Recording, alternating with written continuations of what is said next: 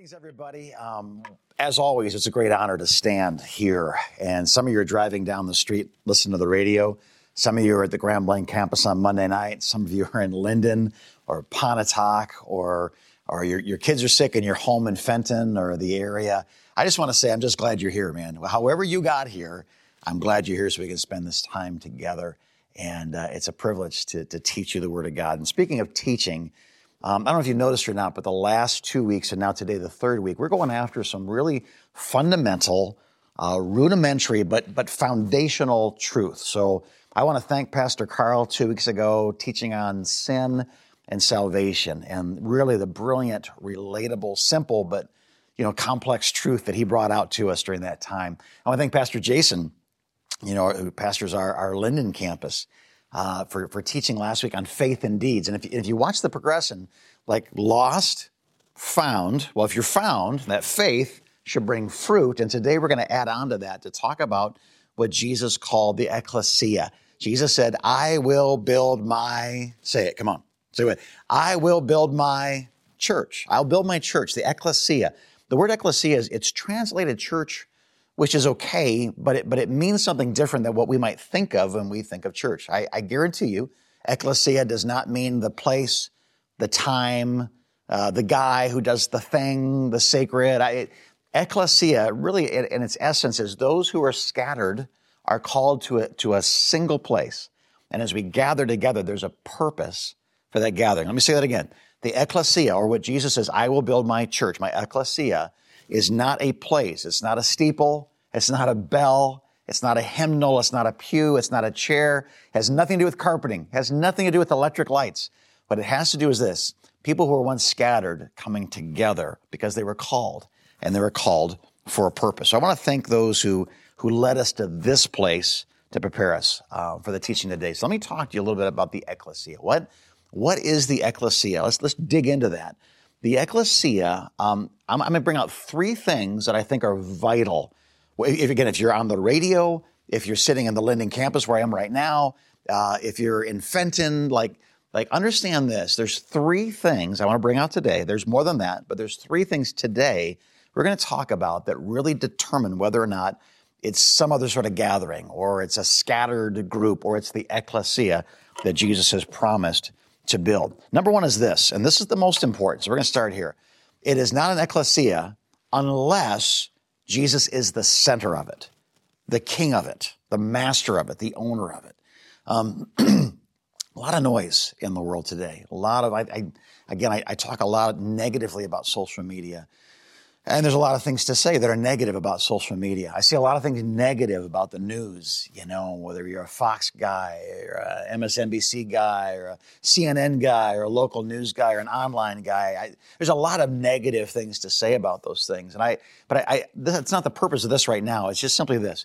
If your life is crowded with all the voices of doom, despair, I remember somebody years ago came up to me, a doctor, so not an unintelligent person. I was talking about, are you going to have kids someday? And she said, well, the planet's only got 8 more years before we're all going to be dead. And I went, what? And this is like 7 years ago. So the earth better get, busy destroying itself. So where did you get that from?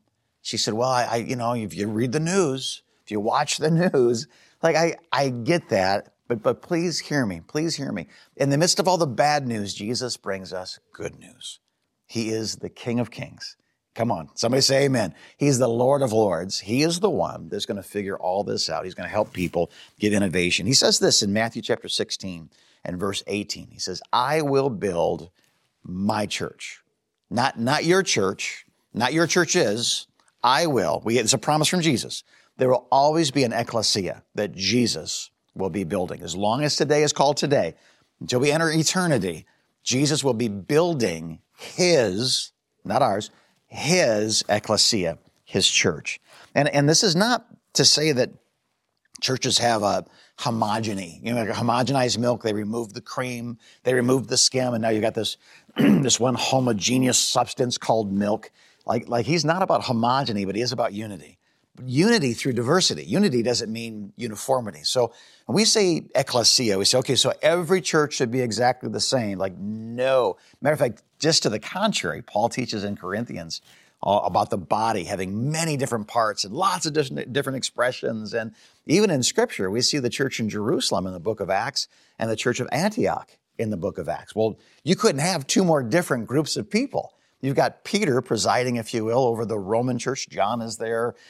There's a kind of a council of elders, right? And in that, man, there's miracles, there's signs, there's wonders. It's incredible. But there's also this other thing happening in Antioch. There's a Jewish church in Jerusalem. There was a Gentile church. Could be more different culturally. A Gentile church in Antioch. And there isn't as many recorded signs, wonders, and miracles. It's not like they don't happen, but it's not the primary focus of that church. Their primary focus was sending out Paul and Timothy and Barnabas and Silas and John Mark and winning the Gentiles, cultures to the Messiah. So it's funny how, Paul never writes to Peter and says, hey, man, when are you going to start sending some people? This is an ecclesia or an ecclesia. You're not an ecclesia unless you send people. And it was like Peter sent a letter to Paul saying, hey, when are you going to start doing some miracles with the shadow that's cast on people? Like there's no competition. There's actually a complementary relationship. So understand this, that Jesus is going to build his church. The gates of hell will not prevail against it. It has every right to be whatever its collection of parts creates it to be. And I want you to know this, and I want you to hear me again, either Jesus is the Lord of that gathering or it's not a church. And I want to say it again. I want to say it carefully because I don't want to indict anything. I don't want to bring division, but I do need to bring clarity.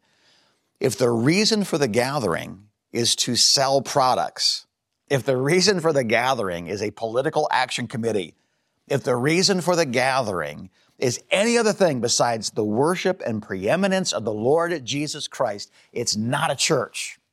It's not. It's a gathering. It may be an ecclesia in some terms where those who are scattered came together to get somebody elected or to protest a cause or to whatever it is. And I'm not against any of those things per se, but let's be very careful that when we gather, because we're talking about us now, not everybody else's problems. This is our problem. You have to know that when you come together as the ecclesia, as part of Freedom Center, hear me. The Lord Jesus Christ is the hope of this place and this people. The church, and I just want to say this carefully again, because I don't want to say we're the only real, I don't mean that at all, but I do mean this. The church is almost never a product to be consumed. Almost never. There are those among us who need the church to give them something. You think of a traditional offering plate going down the row. It is not an unbiblical thought that some should be putting something into that. Most should, but some should be able to take something out of that. Widows, orphans, addicts, people who are mentally depressed, who are possessed or oppressed. I mean, the church should be an abundant place because of all that's going into it, not all that's coming out of it, so that when people do need to make a withdrawal, man, there's plenty of love. There's plenty of faith. There's plenty of generosity. There's plenty of prayer. There's plenty of groups of people that would love to have that need walk through their door and be met. So hear me. The church is almost never a product to be consumed. So what is it? Well, it's a gathering and a sending. A gathering and a sending. It's a gathering for the purpose of receiving and a sending for the purpose of giving away. A gathering and a receiving, not of consumers, but those who have been consumed by the Lord Jesus Christ. Think of it with me. What if we didn't walk in with a customer mentality like we're walking into a restaurant of some sort, right? Well, I like this, but I didn't care for that. I'd stop. Those people over there, so I sat over here. I would stop. You come because you've been consumed by the Lord Jesus Christ as your Savior, filled with His Holy Spirit. You're coming to receive together so that together we can scatter back to where we came from and take with us the gifts that the Holy Spirit has given to us, the provision, the vision, all the things that God does in people's lives. So Jesus is the great hope. Hear me. If you're I've got this gathering, I've got this group on social media, my favorite newscast, if things are bringing you down, I promise you, the ecclesia is not bringing you down. The ecclesia is building you up because Jesus said, I will build my ecclesia. And the gates of hell, that stuff you're reading about on social media, those causes you might be passionate about, those purposes that are painful in your heart, hear me. The solution to the world's problems It's you. It's us, anointed by God as we come together, and then we go back, sent by the Holy Spirit. The number one thing, I want you to hear me, the number one thing that this church and all churches, or it's not a church, should be doing and what we will be doing is we're here to worship.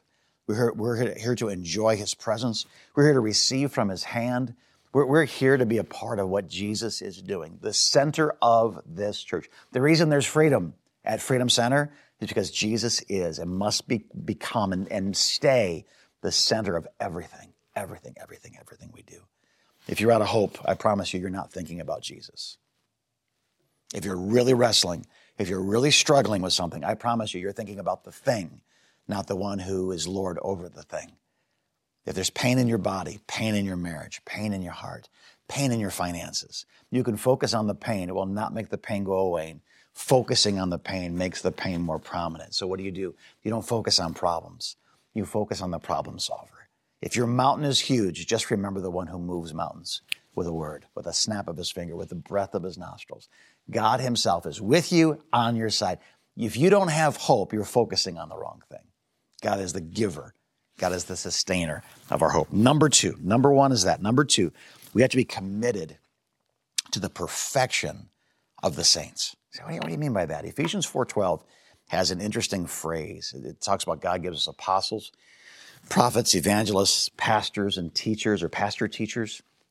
And this is for the purpose of the perfecting of the saints. The NIV says it this way: to prepare God's people for works of service. And that's really a different view. Like, is it works of service or is it perfection?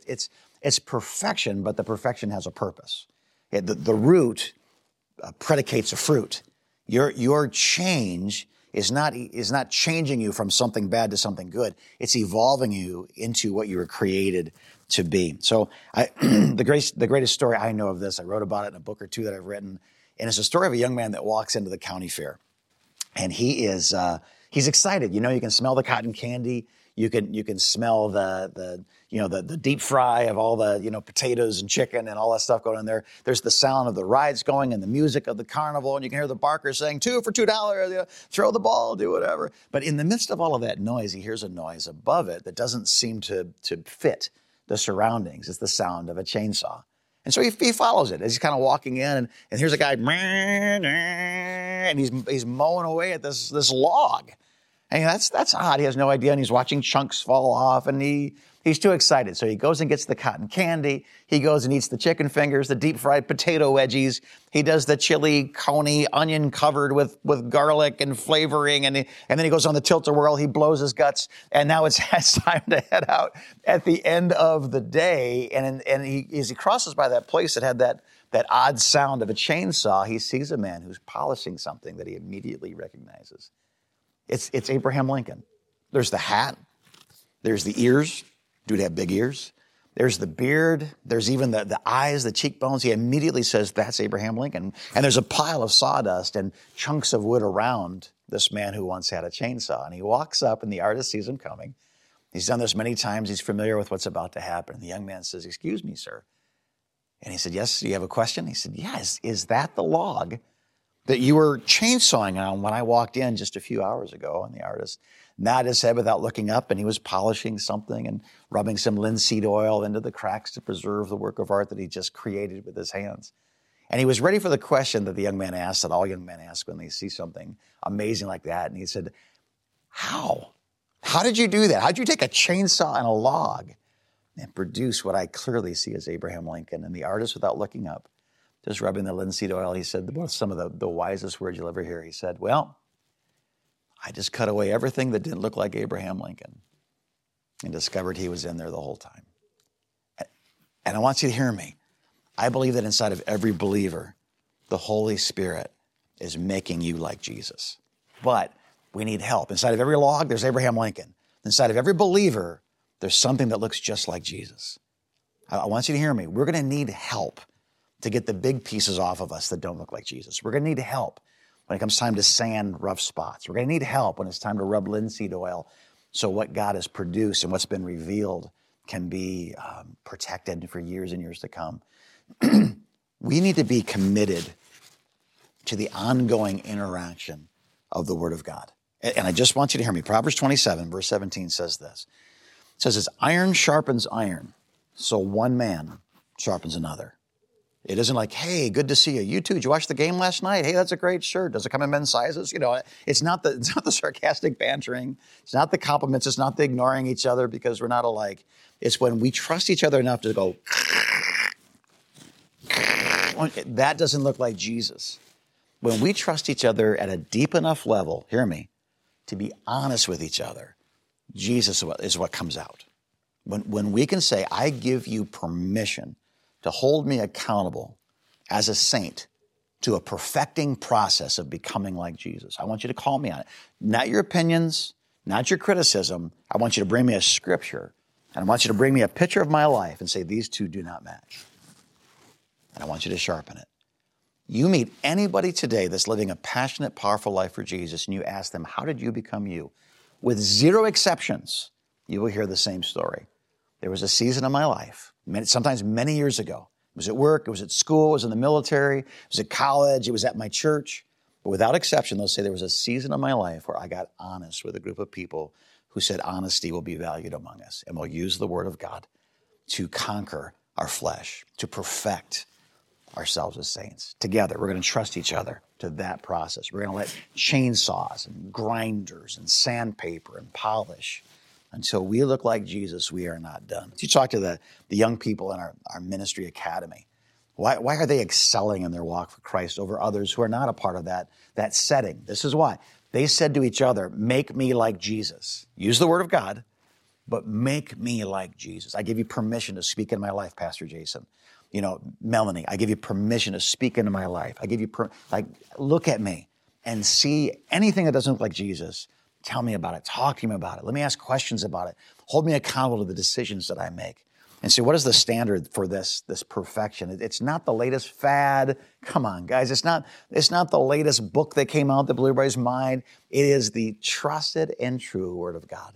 2 Timothy chapter 3 and verse 16 is a fascinating verse to get in depth. I encourage you, get out your concordance, look at every single word, and you'll see a much richer picture than just the English translation.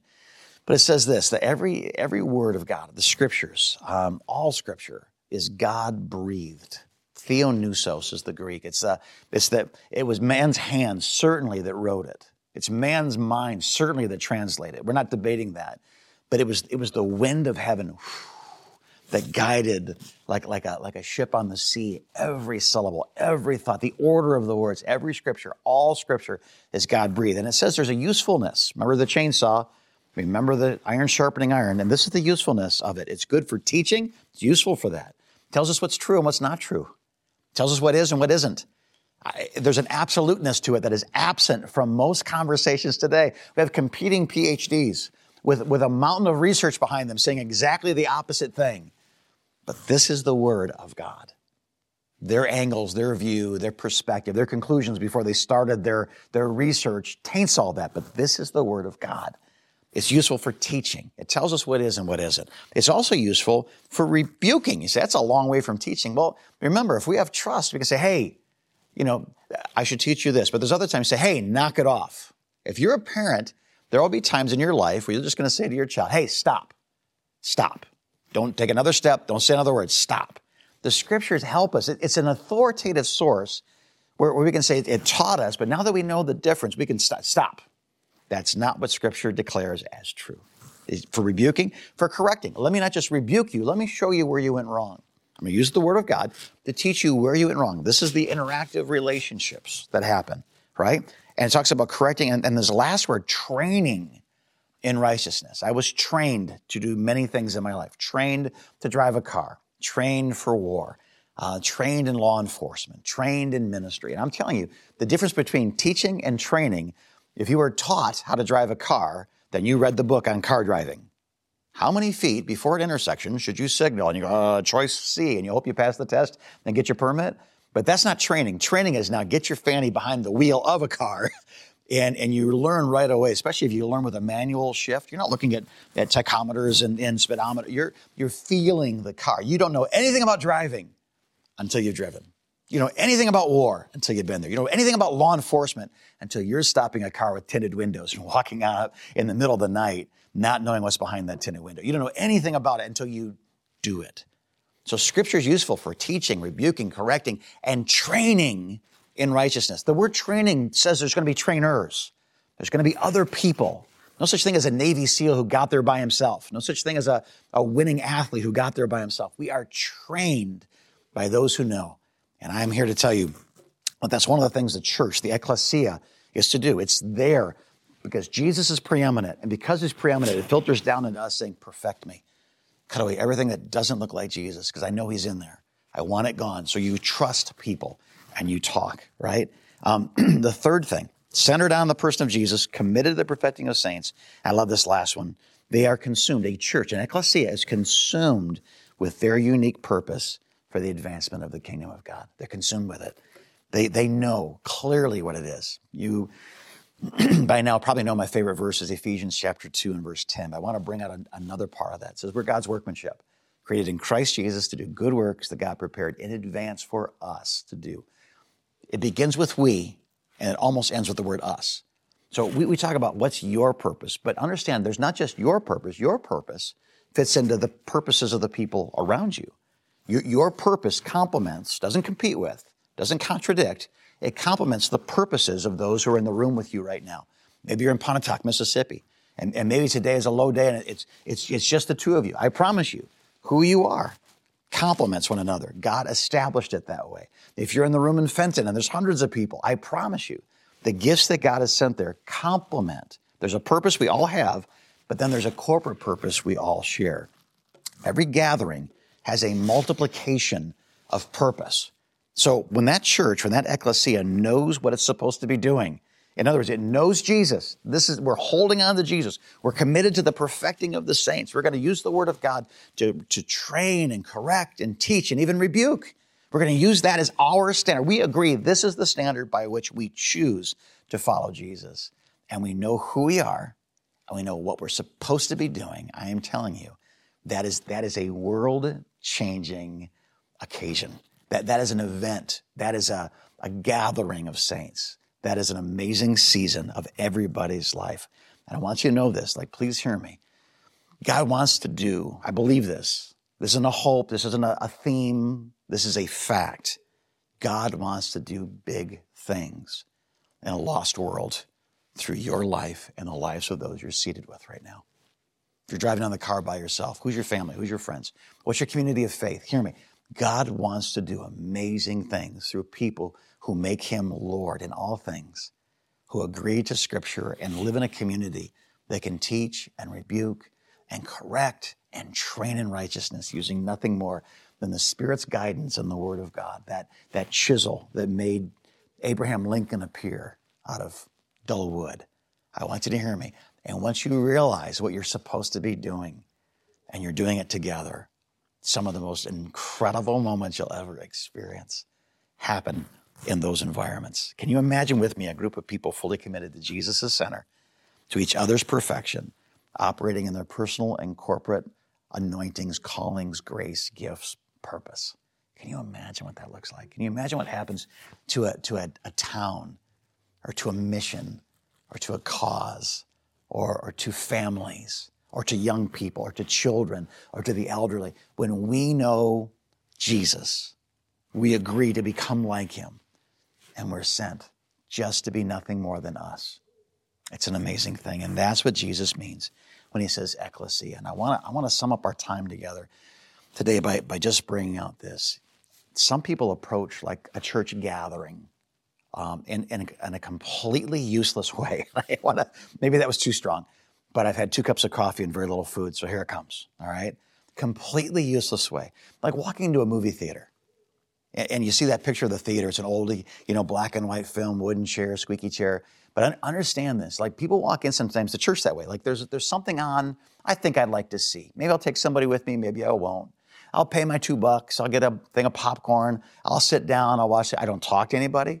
I don't interact with anything. If the movie's going to laugh, I'll cry. I'll be inspired. But that's about it. You realize there are hundreds of people that walk into churches with that same attitude that I walk into a movie theater with?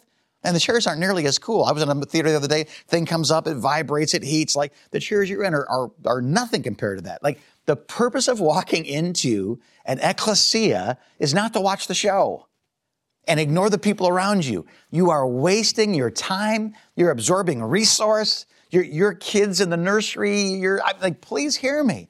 Stop going to church like you're going to a movie theater once a month, once a quarter, Christmas Eve and Easter. Stop. You're not going to anything Jesus calls church. You're going to a movie theater. And maybe you cry, and maybe you laugh, and maybe you're inspired. But you are not transformed because you are not committed to something that requires your commitment for it to have its authority, its power to transform you. Don't be inspired. Be transformed. Some of you approach it more like a season ticket holder. You see my favorite stadium in the world there, the Michigan Stadium. And you're like, I'm going to go. I'm a big fan of what's happening on that field. I'm consistent. I catch most of the home games. I wear the jersey. I got the swag, the stuff we all get. It says U of M, says Freedom Center right here on it, right? Like you are not getting out of that experience. When you approach an ecclesia, like you're a season ticket holder, like, hey, a big fan of what's happening. High five the people around me. Sit next to the same people all the time. I'm fairly regular in attendance. You are not a part of an ecclesia. I know that may be hard to hear, but I don't get like a bonus if I'm mean. So I'm telling you from my heart, I've been doing this for 35 years, 27 years in full-time senior pastor ministry. I am telling you, if you just come like a season ticket holder, you will not be transformed. And if you're not careful, if you're the movie theater guy or the season ticket guy, like, I went to church, it didn't work. You weren't the church, you went to something you called church. It's not the same thing. So what is the church supposed to be? How do we approach it in a way where it will have its authority, its transformational power in our life? It's not a movie theater. It's not a season ticket holder. It's this. It's the couch that is so comfortable that you come back to it regularly. It's the gathering of a small group of people. Hear me. When God wants to do big things in people's lives, he most often does it through the smallest of environments.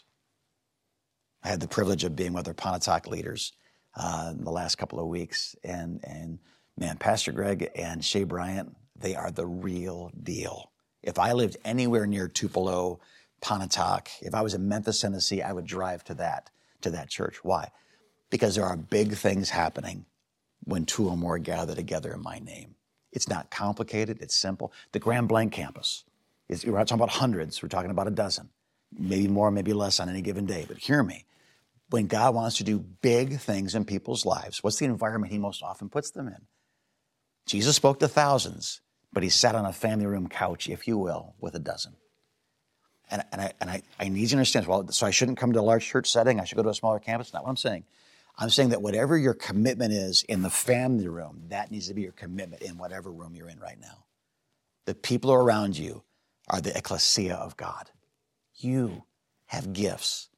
You are not a consumer here to look at a screen and get a product. You are here to interact. You're here to mingle.